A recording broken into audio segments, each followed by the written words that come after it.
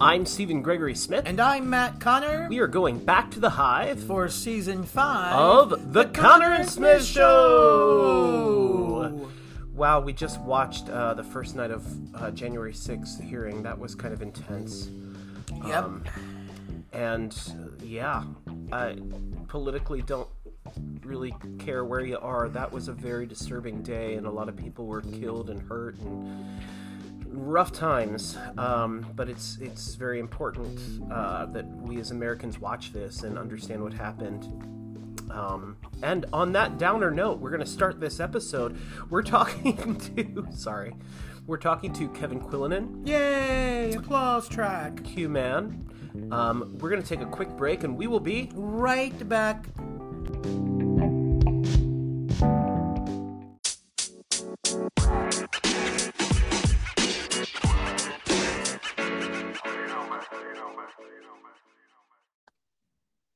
Hello? Hello. Q-Man. Hey, how you doing, man? I'm good. We're just going to talk for a minute. Yeah, we have an interesting situation where Matt has directed this production of Into the Woods, and they're dealing with a little bit of COVID. Oh, no. And so he's currently just wrapping up a phone call. So here's me and Ryan just What's going on, chilling. Kevin? Hey, Ryan, how you doing? Good, man. Good to hear from you. Good hearing you, too. Are you still part of the KISS Army? You know, it's weird, like, lately, as I scroll, like, Twitter and stuff like that, I've been following, like, these different, like, fan groups that, like, throw up, like, old KISS photos and stuff. And I'm like, I guess I'm just, like, that old guy now. But, like, it's still fascinating. They're interesting to me, but... I remember you wearing the makeup. Yeah, me and Dan O'Brien did for Halloween one year. That's right. Yeah. Did y'all already introduce me? No, we didn't. We'll go back and do that. Yeah. Right now. Yeah, we'll act like Have we started yet? we're about to right now. Okay. All right, so hey, Kevin. Hey! How are you, buddy? Good. How you doing? Good. I'm sitting here with my co-host and husband, Matt Connor. Hey. Hey, Matt. How you doing? It sounds like I've been better. And our producer, Ryan Dean Halbrook. Mr. Quillinan. Ryan. Good to hear from you, man. Good hearing you too, man. Now, didn't everyone call you like Q-Man or something? Yeah. They called me Q-Man, which these days it comes off a lot worse, I would think. Yeah. Or It's you, isn't it? Well, man? wait. It's me, man. No, we found Q. I don't know though, but like a book called The Real Q. You know? And everyone would buy it, I but would then think they would open it up. I would think it's a Star Trek: The Next Generation book. Oh. Your nerd just showed. Yeah, Q in Star Trek. See, I can get all sides of the cultums. Yeah. I can get the Star Trekkies. I can get the QAnons. Yes. Hey, where are you? I'm in Vero Beach, Florida. So if I'm looking at Florida right now, is that on the right or the left? I'm on the right. I'm like Fort Lauderdale side. Yeah, I'm about an hour and a half north of Fort Lauderdale and about an hour south of Cape Canaveral. What, viral? Vero. I was like, do you feel viral? No, There? Vero. Hey, Isn't that where Danielle Vitro was from? She and Eric Paris both Yeah. actually came from here. Yeah. Yeah. Which is funny. There was a famous hurricane in the 80s or 90s that landed at Vero Beach. Yeah, I think it was Andrew. Yeah. I think.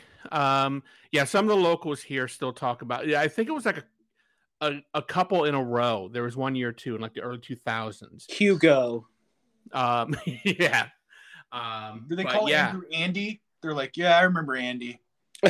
Probably some of the old salty guys would probably refer to it like that. Yeah, I've been down here about since 2006. So what's that? 16 years now? Jesus Christ. Yeah. And I work at a Riverside Theater. The biggest professional theater in Florida. I'm sure. I guess so. Yeah. For a while. I'm quoting the website. Oh, okay. No, if that's what it says on our website, then yes, that's absolutely correct. That's exactly what it is. Yeah. No. I mean. Yeah. And it's. I don't know. There's all sorts of different like metrics and stuff they use a lot of times, but I know sometimes it's seen as like the biggest on the Treasure Coast or the biggest. I mean, there are some in. I'm sure Tampa or whatever that might be bigger, but we are not like a bus and truck company. Like everything we do, we create here. So I think that's the difference. We're like our own producing theater, which is cool. Right. We love producing theaters. Is something up right now? Yeah. On the main stage, they are finishing up Almost Heaven, which is a John Denver review. And it's actually really cool, but it's the first full run that knock on wood, because they still have the weekend to get through, of a show since 2020, because we were shut down for most of the time until we tried to open up in January with Carousel, ran 1 week, and then it just proved to be too difficult with all the COVID testing and people in the pit getting it, and, just no backups. And so the rest of the season was canceled until Almost Heaven. And we just kind of like crossed our fingers and hoped that it would happen. And so far, so good. So far, so good it has. Is there a plane in the John Denver? I keep cracking jokes about that too. Like, who would think that anything could go wrong with a show like this? And we had an air show here a couple weeks ago, and I was trying to suggest we should try and do some promotion, but we should do some marketing there. Yeah. And then myself, because I run the theater, the education program here, so I'm gearing up, actually, Matt, for Into the Woods this summer. You are? We are. We're actually doing double duty. We're doing in June with our older kids, our age 13 and up. We're doing the full length Into the Woods. And then in July, we're doing Into the Woods Junior. But we're doing it all on our main stage. So we're like utilizing the same sets, costumes, all of that stuff, trying to, kill two birds with one stone, so to speak. And so we're really looking forward to that. But I'd love to pick your brain sometime about Into the Woods. I'd love to see the one you've done. Yeah, we're in the thick of it, and I kind of made some. I don't know if I would say bold, but I made some different choices in the storytelling that did not complicate the script or the score, but just it's a very complex, layered thing. Nice.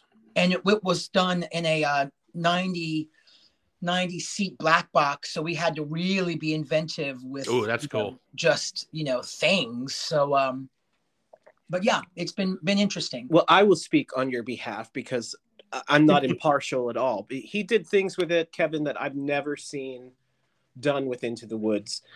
And I've done the show several times, and it was by far and I've seen it, umpty bump million times, but sure. It's the coolest interpretation I've ever seen.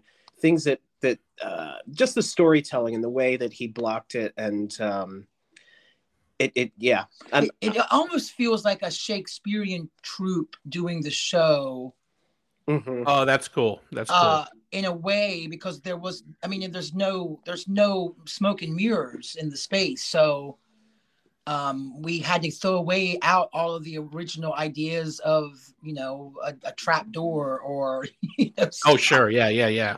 Anyway, well, yeah, if you have any questions about anything, I'm not an expert, but I definitely have asked myself many questions like, why am I doing this? Yeah. Who chose Into the Woods? Right. Did you choose it after Sondheim passed, or was it already in the works? It was chosen before COVID.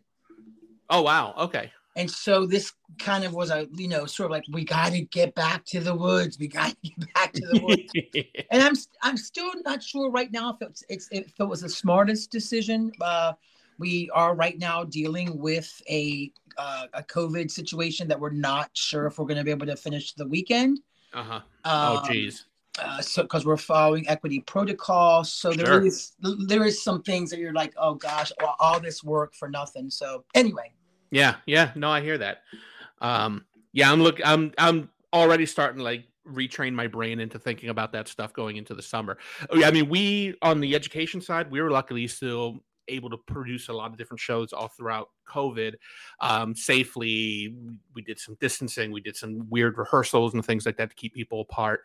And we kept everybody masked. Into the Woods will be our first show actually that we do that's not that the kids aren't wearing masks for. So that's going to be interesting. It's going to be cool. But I'm already gearing myself up towards, okay, things may happen. We may need to change things around. We've only come close a couple of times on my end of things where, somebody like last summer, we were doing puffs and somebody got exposed and came down with it. But fortunately, they had not been around us or around the kids, and we were all masked. And so we were able to still go on. But yeah, it's weird. We did double some of the roles. Yeah, I'm doing that too. I have a few of them, or actually all of the leads have understudies and all of that sort of stuff too. We took, I don't remember the name of the company that did it first. Is it the Useful? No, I think it begins with an F. Oh, I know. I think I know what you're talking. But the steward is also Jack, and the stepmother is also Jack's mom. Oh, cool. So we did reduce the cast to 13. Oh, okay. Okay, cool.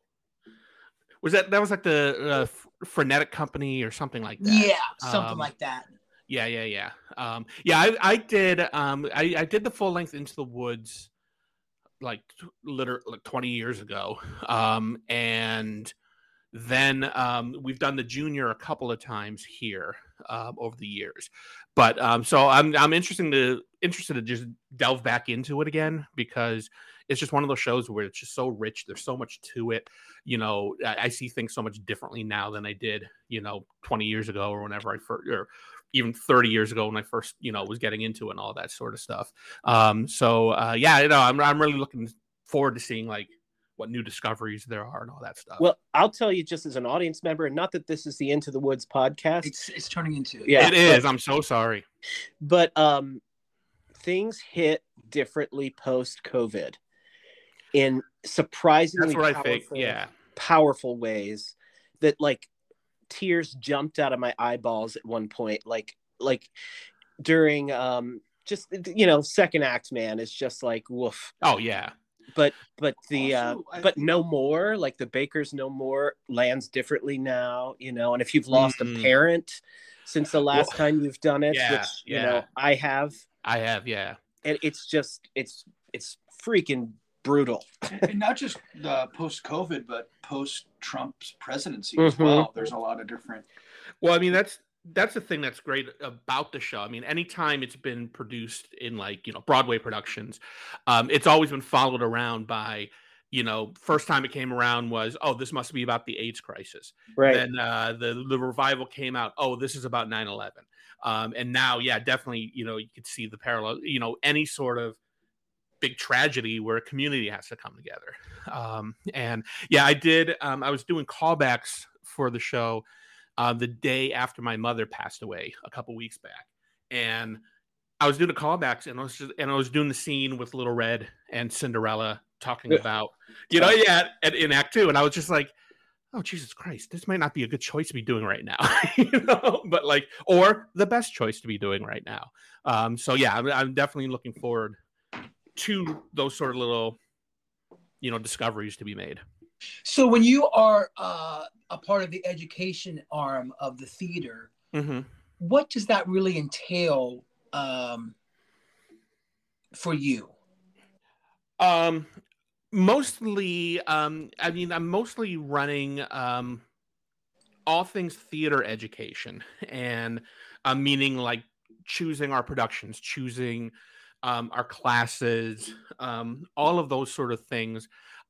Pre-COVID, we had an apprentice program that would tour to schools, and I be running all of that sort of stuff.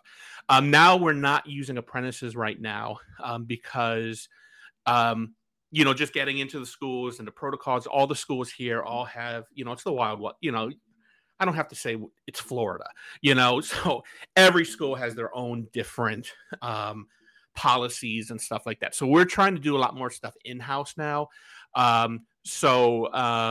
And being mindful of money and being mindful of things like that has been really focusing it into production-based classes / shows. And so as part of we started this last summer, we're offering it's kind of like an academy where we would do, for instance, when we did the show Puffs, we would rehearse it in the afternoon, but then in the mornings we would have dance technique classes. We would have music, vocal classes, things that had absolutely nothing to do with the show specifically, but just technique, working in it as part of the rehearsal process. We even did a Zoom call with the creators of Puff and some of the writer and some of the original actors and all that sort of stuff too. So we're looking forward to doing more of that sort of thing, this summer as well, and doing some technique classes. So kind of bundling it all in, at the same time as doing a show, not keeping everything separated as you have your after school classes, then you have your shows and all that sort of stuff, but kind of putting it under one umbrella. What is Puff? Out. Puffs is so good. It's such a great show. It's basically Rosencrantz and Guildenstern for the Harry Potter universe. So it takes place in the House of Hufflepuff, and it goes through all 7 years, but from their perspective. And it's also kind of a mix of in staging, it's somewhat like a complete works abridged, William Shakespeare abridged sort of thing, where most of the actors are playing 7 different characters, 9 different characters in the show. Ron Weasley is represented by a broom. Some of the Harry Potter people do show up to skirt around some of the copyright issues. Everything is very carefully worded. That's why they're called the Puffs. They talk about Harry Potter, but they're very careful in how things are used, how things are represented.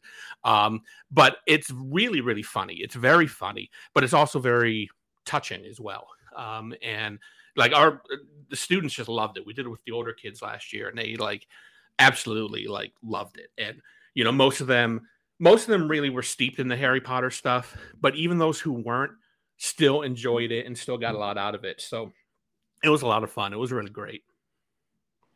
Puffs. I know that totally destroys my idea of a dragon named Puff. But you're talking about the character Harry Potter from the movie Troll, right? Exactly. Yeah. Right. Perry Hotter. Perry Hotter.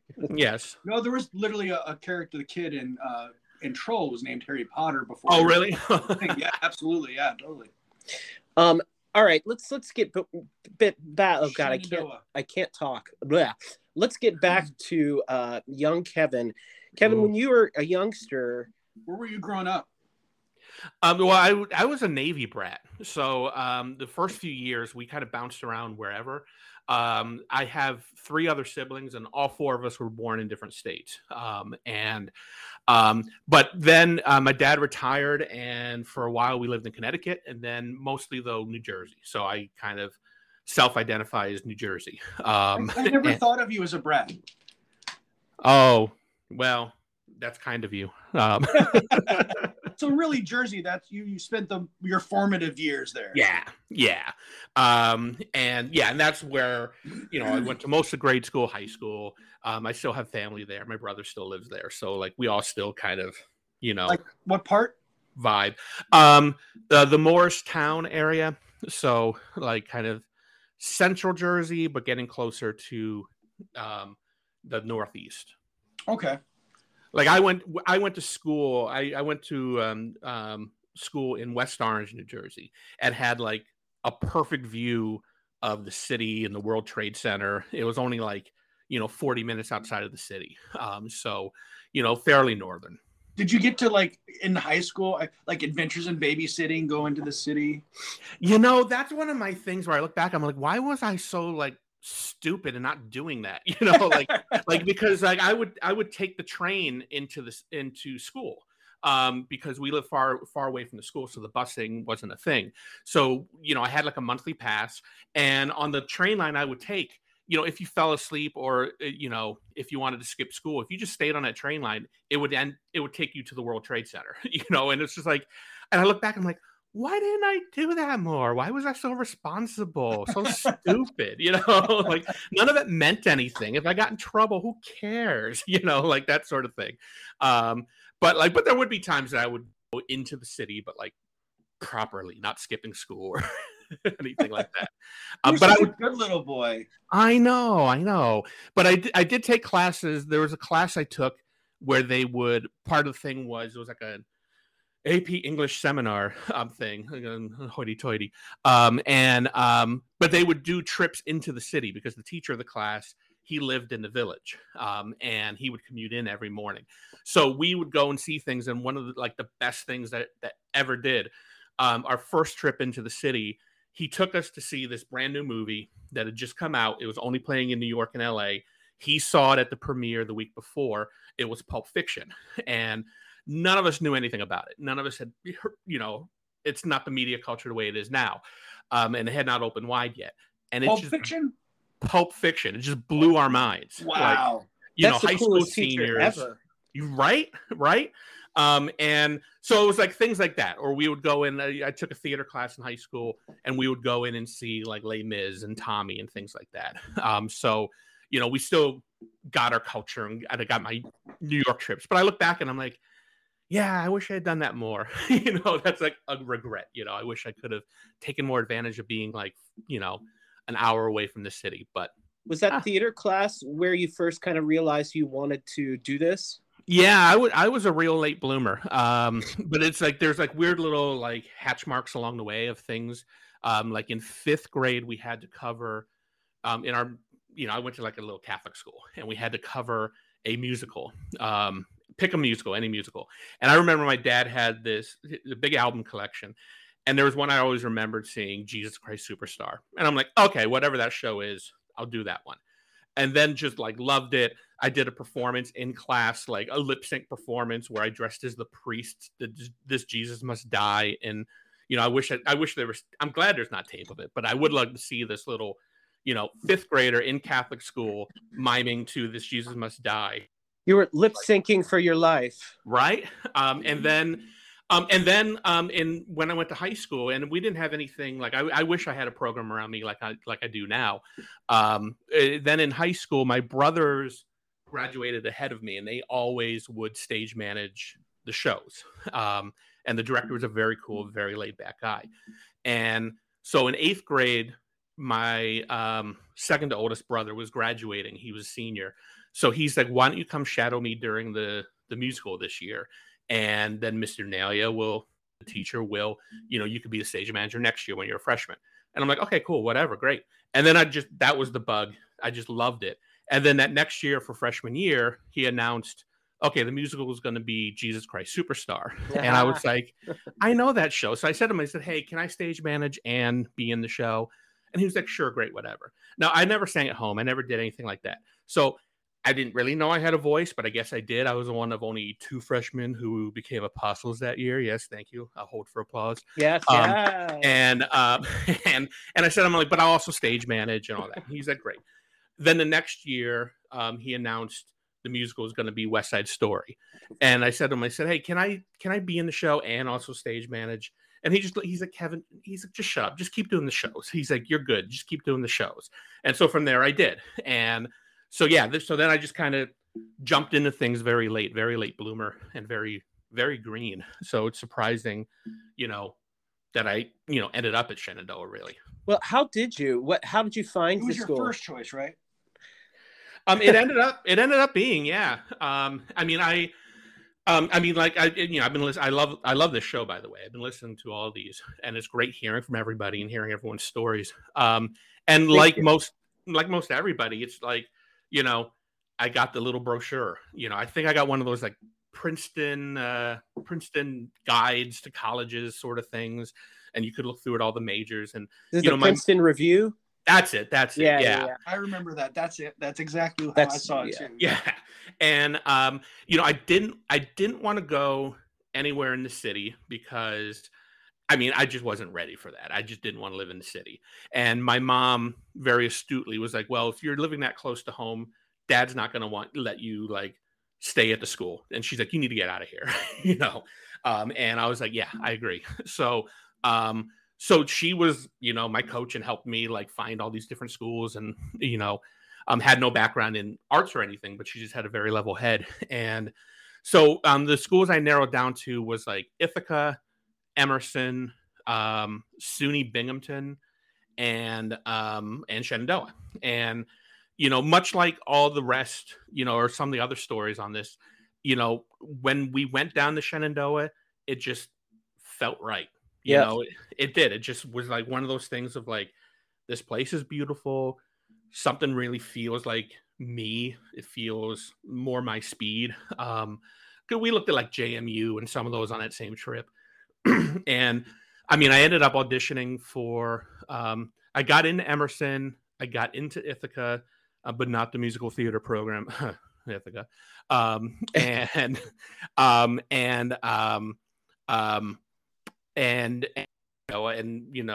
Everywhere really, but Shenandoah gave me money too. So, it became like very much a no-brainer at a certain point. But I remember going to Emerson and on their tour, sitting in like some theater class there.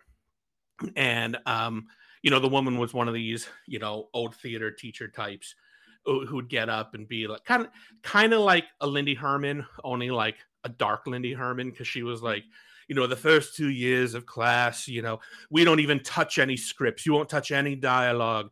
But there are so many times where the classes, I touch so deep into their souls that the entire class ends up crying at the end of class. And it's beautiful. And my mom walked out of there and she's like, I don't want this nut job playing, therapist with you, And I was like, you're right, and again, I just wasn't script. Yeah, it's all like pretentious type of stuff. I'm obsessed with the image of dark Lindy Herman. Like it's right? like Lindy in the Upside Down or something, And then by extension, if there's a dark Lindy Herman, the dark Hal Herman. Ooh. Oh God. Or did we have the dark? Did we have the dark? Married, and they're vampires. I would love that. I think we may have had the dark Hal. I don't know. We might. They cross streams. I think we had more of the meh Hal. Yeah, we kind of did. Well,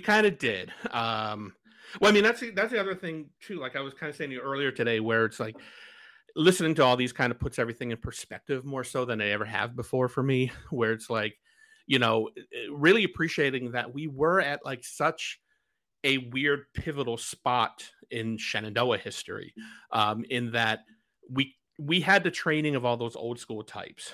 But then we also did have a tiny bit of the new building.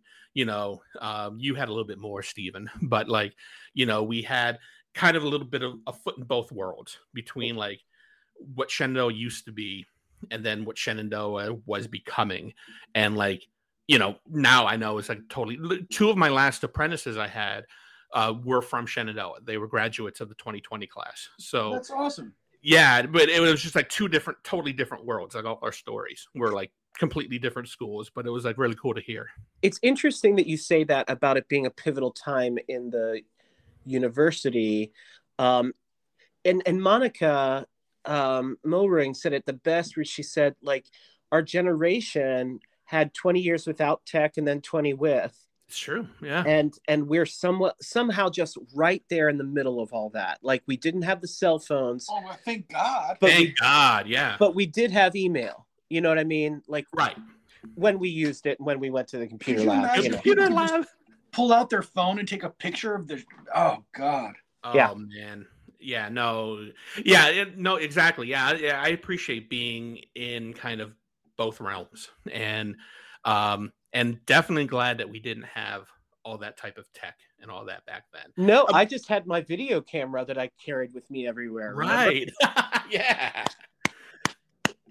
Oh God. With all your compromat on it. All the compromat. So your freshman year, did you feel like, you said you came and you visited, and it just kind of felt like it was your kind of place, but like, did your freshman year live up to what you thought it was going to be?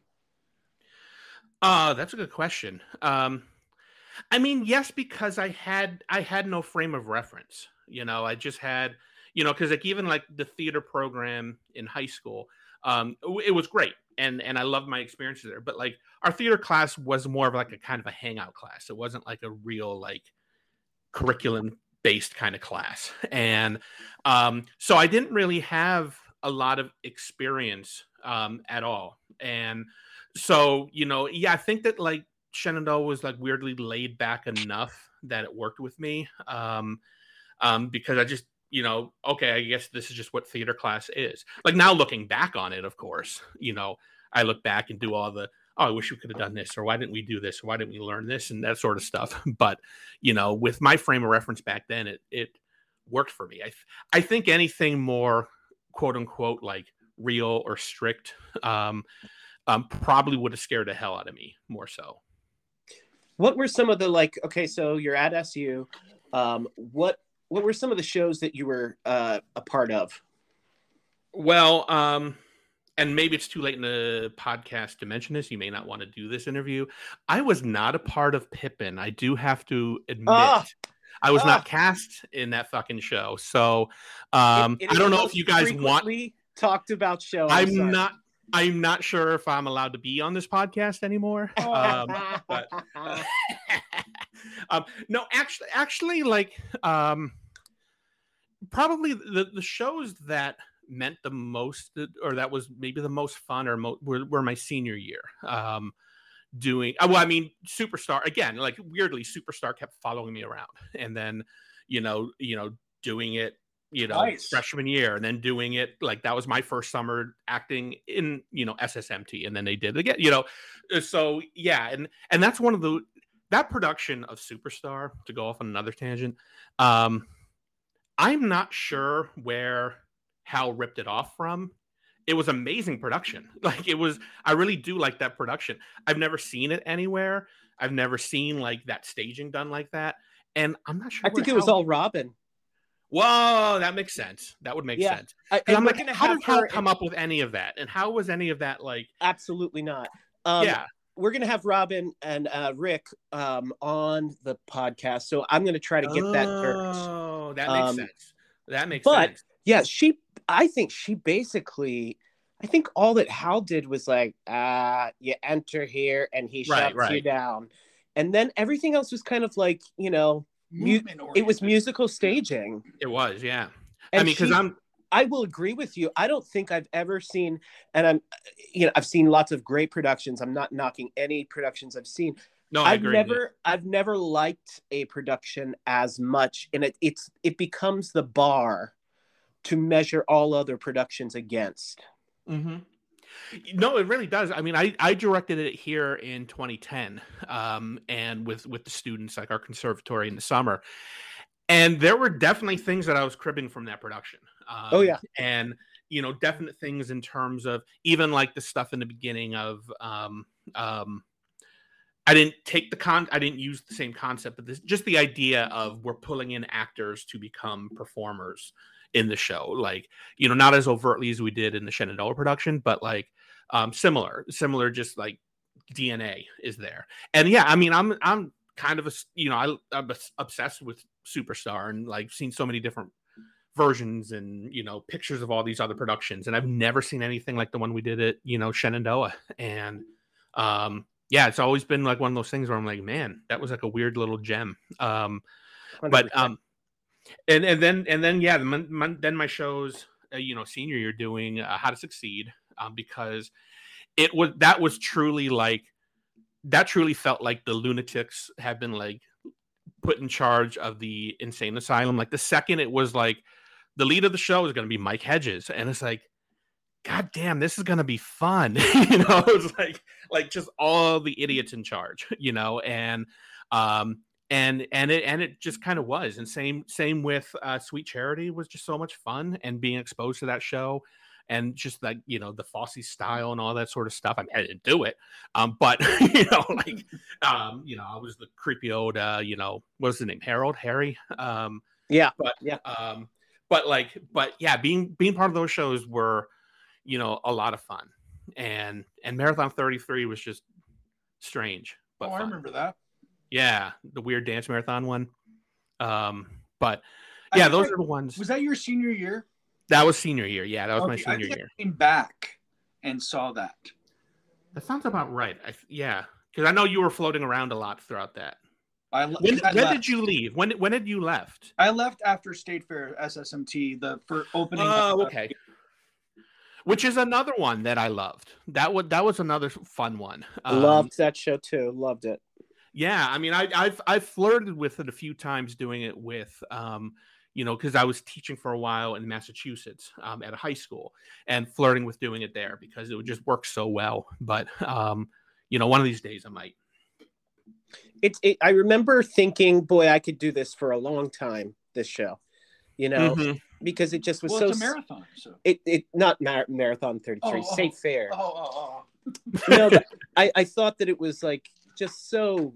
God, we had so much fun. It delivered. We did. It delivered the joy to the audience. People loved it. We had a good time doing it. Absolutely. Yeah, totally. We did. We really did. And I mean, that's why I'd love to do it with, my students one of these days, because, I always go back to, I love trying to program shows and find shows where there's a deeper, dramaturgical thing they can learn from it, whether it's the authors or the style show. I did it a couple years back here. We did Pirates of Penzance because some of that theater history stuff is good. Pirates of Penzance is good.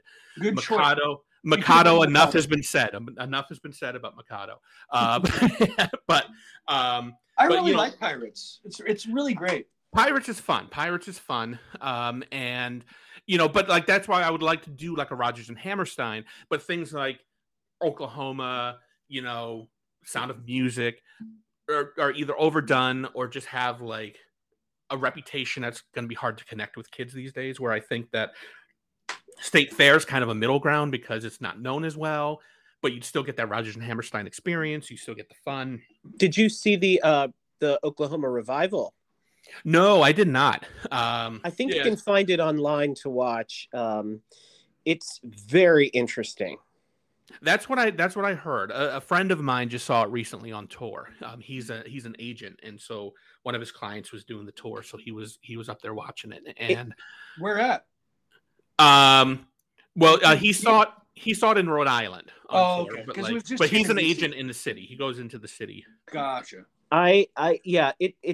It totally revisits the show in a way that, in its original staging, it was kind of not in the round, but it was at that gym theater. The Circle in the Square, that one? I can't remember what the name of it, but I think it's where they did the Maid of the Mist as well. But it's like there's an audience on both sides. Yes. Yeah, I saw Spelling Bee there. Spelling Bee and Rocky Horror Show.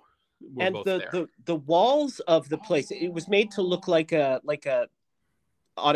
gymnasium, and there were racks of guns on the walls. Oh wow! And at intermission there were long tables full of chili and cornbread that everybody from the audience ate and kind of felt like they were a part of this community. That's cool. And then at the end, after Judd is killed, and Curly has blood all over his white suit, it just took a different meaning when the whole community came together and said, yeah, we didn't see nothing. Oh, that's interesting. That's cool, because I did it in high school, and I was Judd, of course, and which I was happy with. He has the best song, but that was always such the weird turn in it where no, everything's fine. He's dead. Nobody cares. But hearing it put that way, the way you just did, makes so much more sense. So when you're singing Oklahoma, you're okay at the end. Oklahoma's not okay, and that's what it kind of. It's very melancholic. It's cool. It's really fucked up. It's interesting though. But go ahead, Ryan. I just wanted to go back. You said you saw Rocky Horror. When did you see Rocky Horror in New York? I saw Rocky Horror in I saw it December of 2001. So that was my first time back in the city after 9/11. That was the first time seeing like the city. Saw that same production. Did you? I'm trying to think. I think Jason Wooten was in it when I saw it. I think he was. Yeah, I think I saw it, but I didn't meet up with him. But I think I saw him in that. And I saw him in Superstar on Broadway too. I saw it that weird revival in 2000 before it was just about to close. And I think he was playing Simon at the time. But that Rocky Horror was great. Yeah. Oh, well, Mimi, what's her name? Daphne Rubin Vega. Yeah, she was in it. Yeah.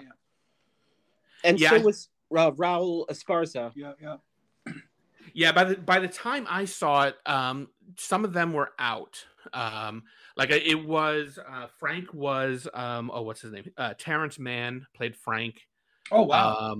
The night I saw it, it was Penn and Teller were the narrator. Oh, that's awesome. Or the criminologist. And I'm trying to think. I think Joan Jett was still in it, and I think it was Sebastian Bach, I think, might have been Riff. I met him one time. Really? I was waiting tables at the Harley Davidson Cafe, and he had just done Jekyll and Hyde. Oh, jeez. Yeah, and they had like a party afterwards. Man, rock stars can party, dude. I'm just saying. Yeah, well, like our music director down here who does all the shows, she used to go on tours all the time, and she did the tour of Superstar in like the early 2000s, and I saw it up when I was still in Massachusetts. I saw it in Boston, and I saw it 2 weeks after Sebastian Bach had been fired from it. And he was supposed to be Jesus, and instead it was Eric Kunze. But I was going to see it anyway because Judas was Carl Anderson. Of course. And it was a couple months later he died. But man, that guy, he still was amazing. Like best Judas ever. Amazing. Yeah, he was great. And but she played our music director down here. She played piano for the tour, and man, she told me some Sebastian stories where she's just like, "Yeah, he's kind of an asshole," like, and I'm like, "Yeah, he seems it," Seems like it. Yeah, but so real quick, let's go back to Shenandoah. Are there any like specific memories that when you think back on Shenandoah, like these are the specific things that you think about? Oh, there's just so much. Walmart chicken. Yeah, yes, Walmart chicken. Dang. Well, I think I gotta give a shout out to Books a Million. Absolutely. You mean Books a Couple? I worked there along with Talon and Liz Albert. Yep. Yep. And had some very interesting experiences there. Of course, the sheets and all of that sort of stuff. Winchester in general. Again, I hear that, I know you took that little tour through there, Ryan. I hear that Winchester is just very different than. It is, but man, my memory sucks. Like, I didn't remember about the lake. I mean, how do I not remember? Oh, right. See, the thing that I loved, and I wish I took more advantage of it. Do you guys remember they had that, like that $2 movie theater? It was AC Delco. Yes. Yeah. Wait, is that where the Best Buy was? I don't know where it was. I know it was on the other side of the highway. Yeah. In that little weird strip mall there. I can't believe I just pulled AC Delco out of I can't either. ass. That's amazing. I think I saw Big Lebowski there. That would make sense. Yeah. I remember you, Ryan, talking to me about Big Lebowski on the porch of the house. Really? Yeah, and you were and I was like, yeah, I really want to see that. I like the Coen brothers. And you were like, man, it's amazing. I still think about that every now and then. I'm like, he knew. What's it called? The Big Lebowski. Is it about a stripper? Oh no. It's About great. the It's dude. fun. Yeah, it's a fun film. It really is. It is. It is. Well, full disclaimer, I've missed this entire interview because I had to go take a phone call about our cast of COVIDs. So I don't even know what topics we've been talking covered. about you. We've been talking exclusively. exclusively about Matt Connor. And why she's still dyeing the top of her hair with that box kit. Why does she still act like she needs to dye her hair and just accept herself that she is Moses? See, there you are. You just jumped right into the conversation. That's where we were. Yeah, he has a way of doing that. Well, I didn't want you to think like, wow, Matt doesn't really talk to me. No, I was thinking I was just blowing you away with like all my intelligent like comments, and that you were just speechless. Well, what's funny is I told it was my boss calling, and she said, "Are you busy?" I said, "Well, we're in the middle of a podcast." She said, "Oh, good. I just have a few things to say." Oh, so you're not okay? I'm like, wait. I just told you. Okay. Am I going to get fired if I hang up? So you sorry. Going back, let's get back on track here. So after Shenandoah. Yeah, what's exactly post SU for you? What's your journey to 2006 where you get to Riverside? Exactly right after Shenandoah, I was working with Dolly Stevens at her company, the Growing Sage, that was in Purcellville. And that summer, and it was one of those things where it was like literally like a couple weeks before graduation. I'm like, I have no plan. I'm just gonna go back home to Jersey and bum around there, I guess. Like for whatever reason, I didn't want to do Shenandoah Summer Theater that year, and so I was just like, I don't know. And lo and behold, she called me a couple weeks before, and she was like, hey, I know you're an education major. Would you want to run summer camps this summer with me? Teach summer camps, direct a show. So that summer was the first show I ever directed, which was Godspell. And which is a nice starter show for anybody.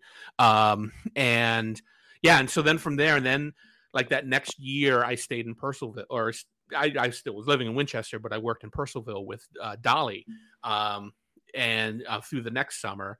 And then after that, I came back up to New Jersey. Again, didn't have a plan, didn't know what I was going to do. And then, No, yeah, and it just kind of worked out, sort of, the way it should.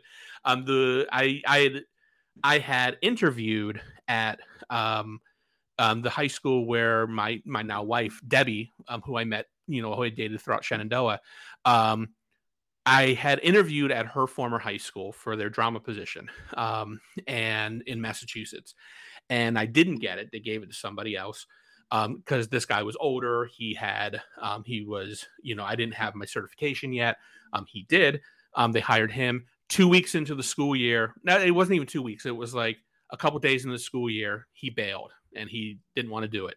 So they called me back. I started late, like 2 weeks into the school year, and was, directing shows, teaching theater classes, taught dance class. I had to teach a food class one year, my first year, which sucked, like a home ec class, just to make me a full-time position.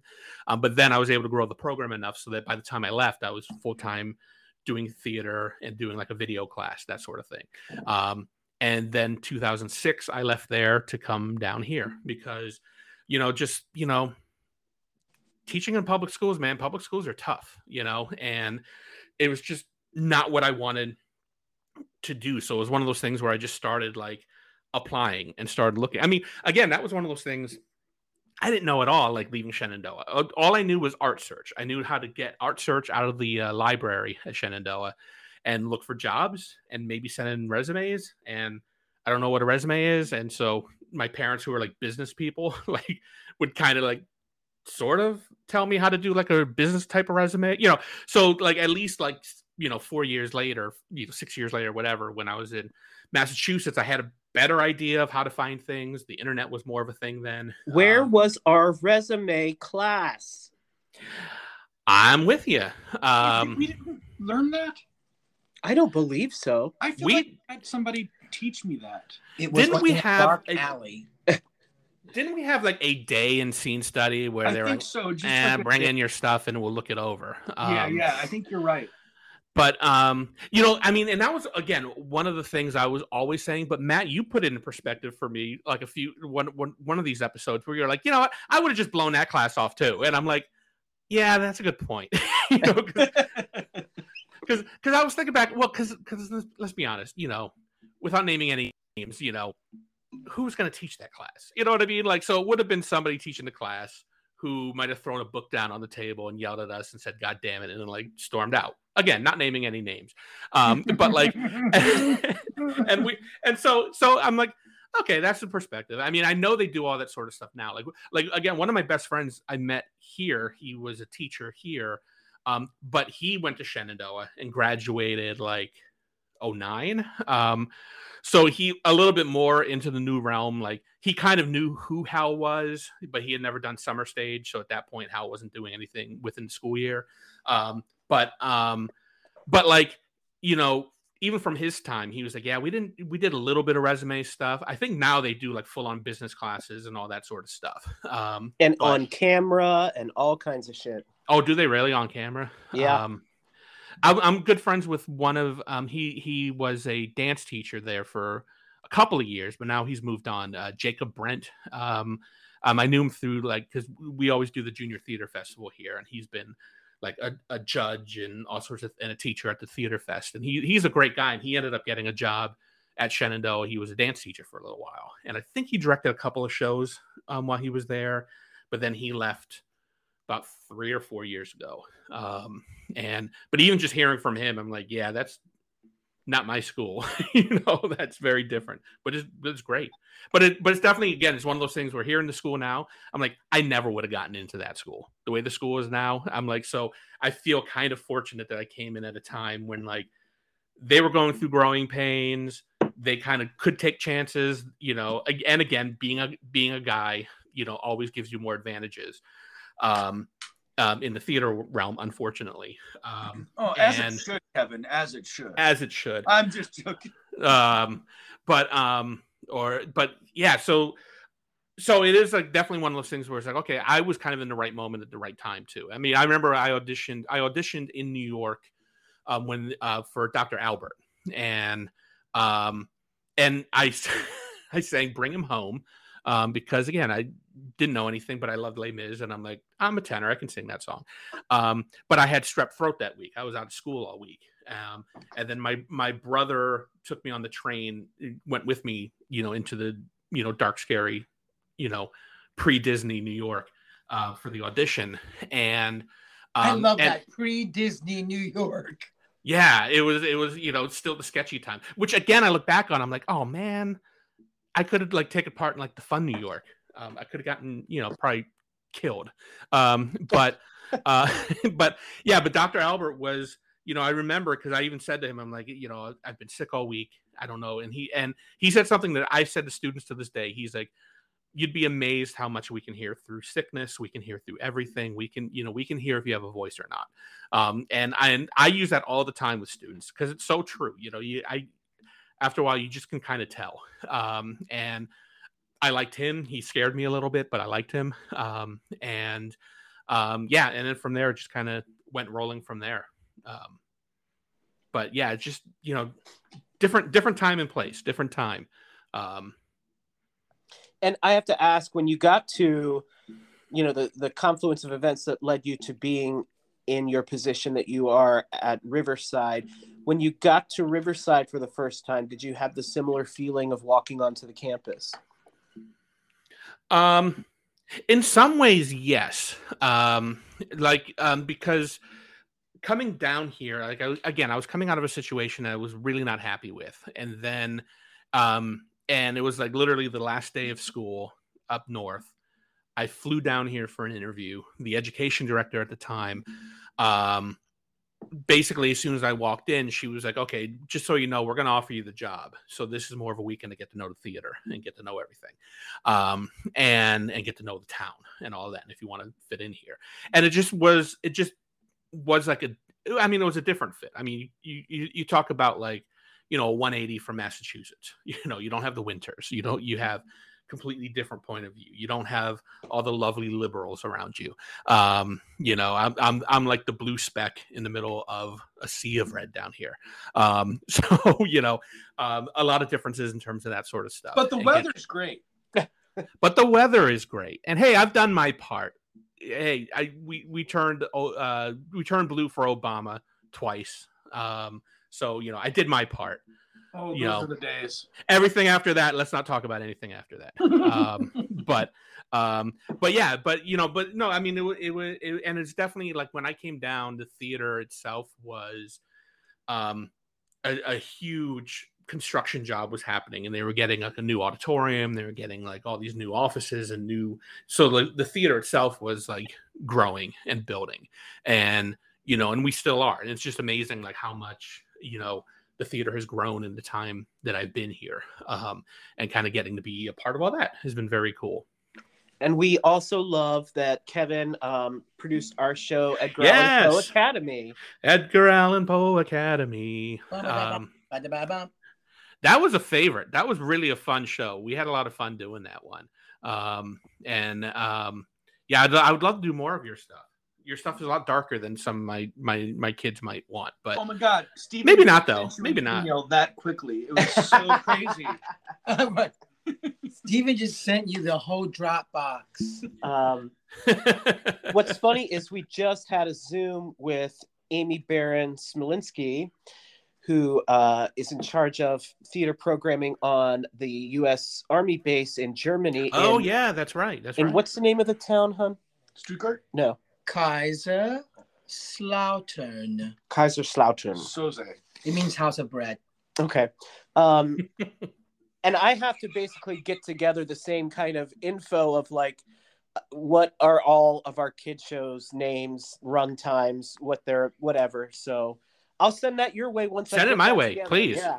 I'm always looking for new stuff and good stuff. What about main stage stuff? Like you said, there's two stages, there's two. There's the education and the other. Then there's the professional stage, the equity stage, which, you know, I'm not directly involved with that, and that's like I have my own little fiefdom, which I kind of like, where I have a little bit of leeway in terms of shows I choose, all that sort of stuff. That's awesome. What the main stage does, you know, they have a whole different set of concerns and patrons and things like that to deal with. So their programming is a lot more, you know, Carousel and John Denver and geared towards the hip replacement set.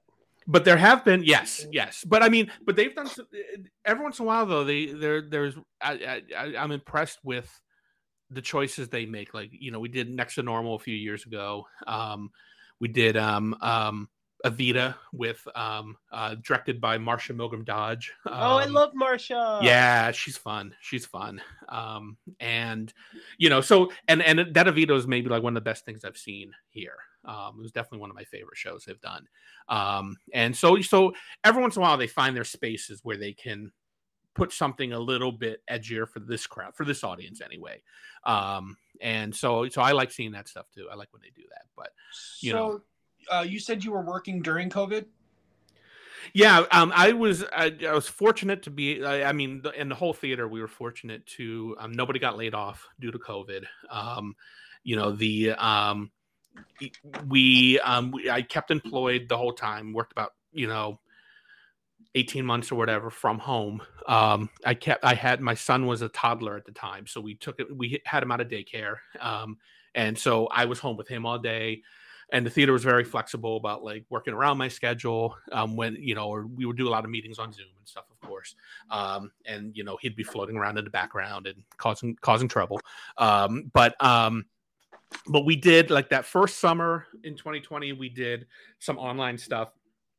Tried to do some online shows and things like that. And they were something. They filled a gap, but then starting in that fall, we started doing more in-person stuff again.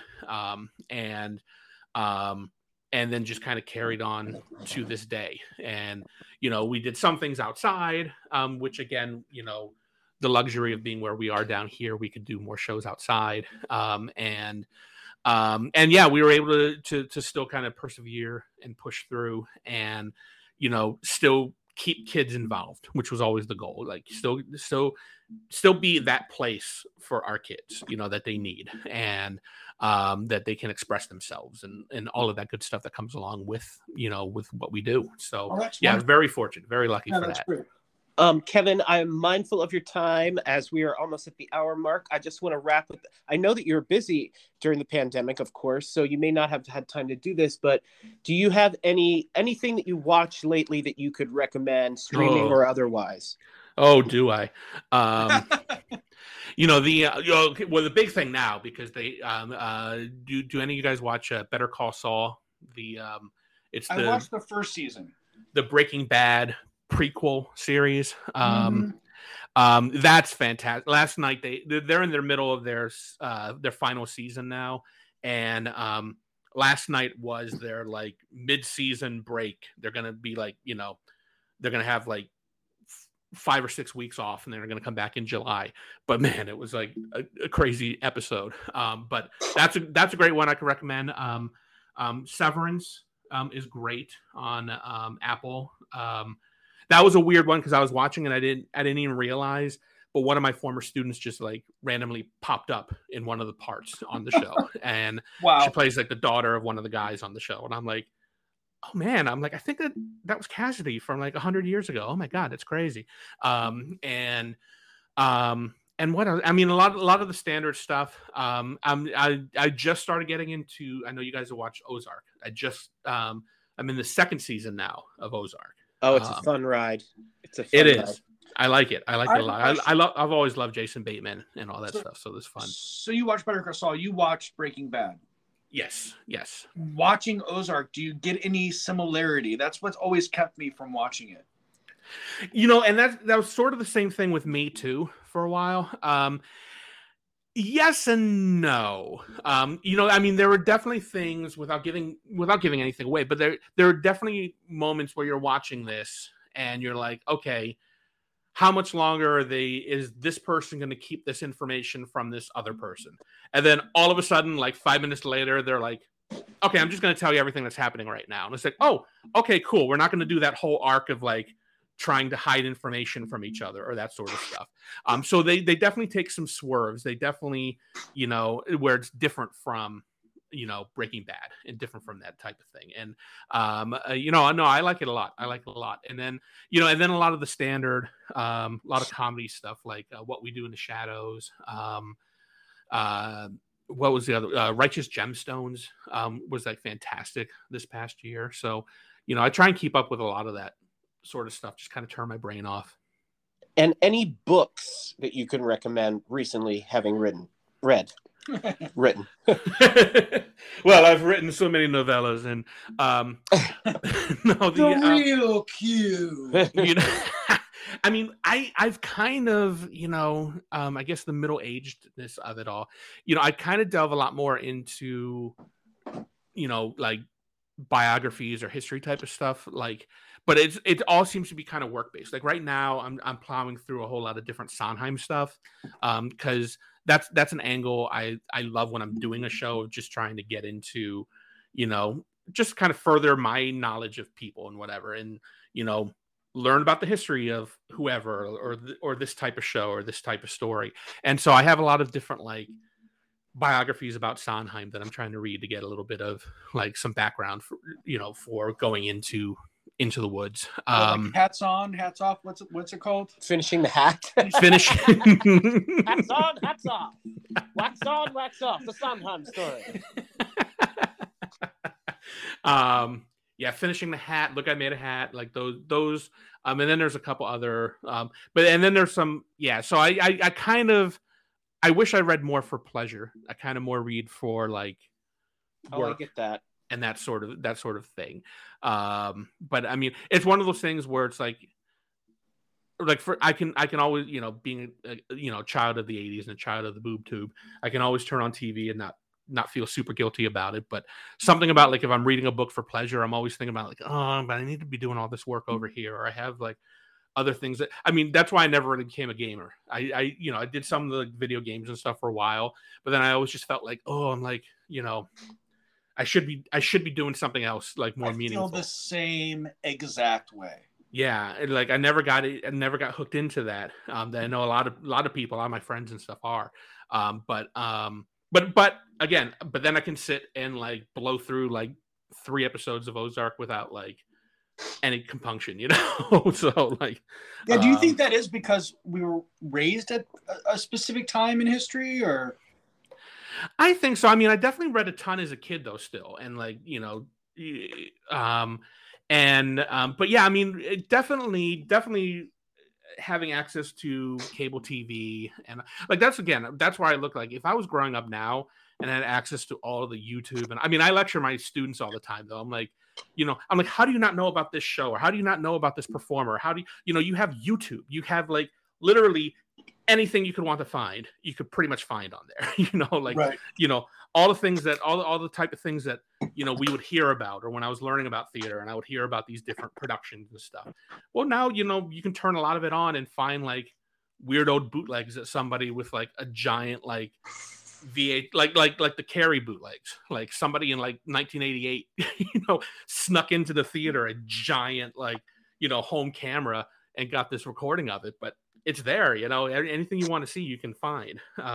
So I'm definitely glad, like, to go back to what we were talking about earlier, that I'm in this era where, I wasn't growing up in that era where I could go down like a million wormholes all the time. Because Lord knows my attention span is bad enough as it is. I didn't need any more help in that regard. It's true. It's so true. I have such focus issues anymore. And I think that's because we're just so overstimulated by it, There's so much to watch. There's so much to see and read and do. And I love long movies, so that's why like TV is just the extension of that. So I can, I don't know. There's something about long form narrative that really gets me. Yeah, I hear you. Long form narrative in my head. So putting another long form narrative on top of that is sort of like I.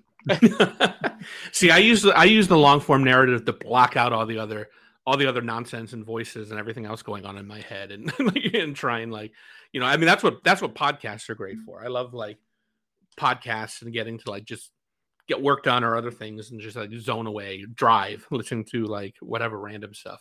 And now you're gonna be able to listen to yourself. Thanks so much. Oh, look at that, here, dude. And I'm such a narcissist. I'll just put this one on repeat over and over again. Why didn't I say it this way? Damn it! You know me too well. Even like 30 years later, I'll be listening to me like, son of a bitch, you sound so stupid. But we love you, Kevin. Thank you for being with us. Hey, I love you. It's great hearing from all of you. Absolutely. And we need to do something like this again sometime, or just like a random like, bullshit session sometime. Absolutely, yeah. And only if you're wearing your Kiss makeup though. Oh yeah, hell yeah. Okay, cool, awesome, great. All right, we love you, Kevin. We'll talk to you soon. Okay. All right, take care, everybody. Bye. Bye.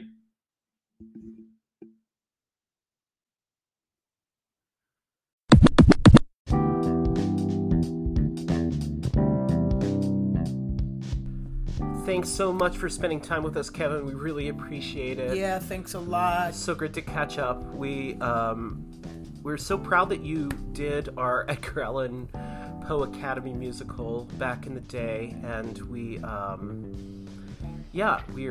gonna get you that list as soon as we make it. Other things going on in our world. My day job, the Columbia Pike Blues Festival, is next weekend, June 18th, and Matt Connor is the MC host, and our headliner is Shamika Copeland, who is the Blues Artist of the Year right now.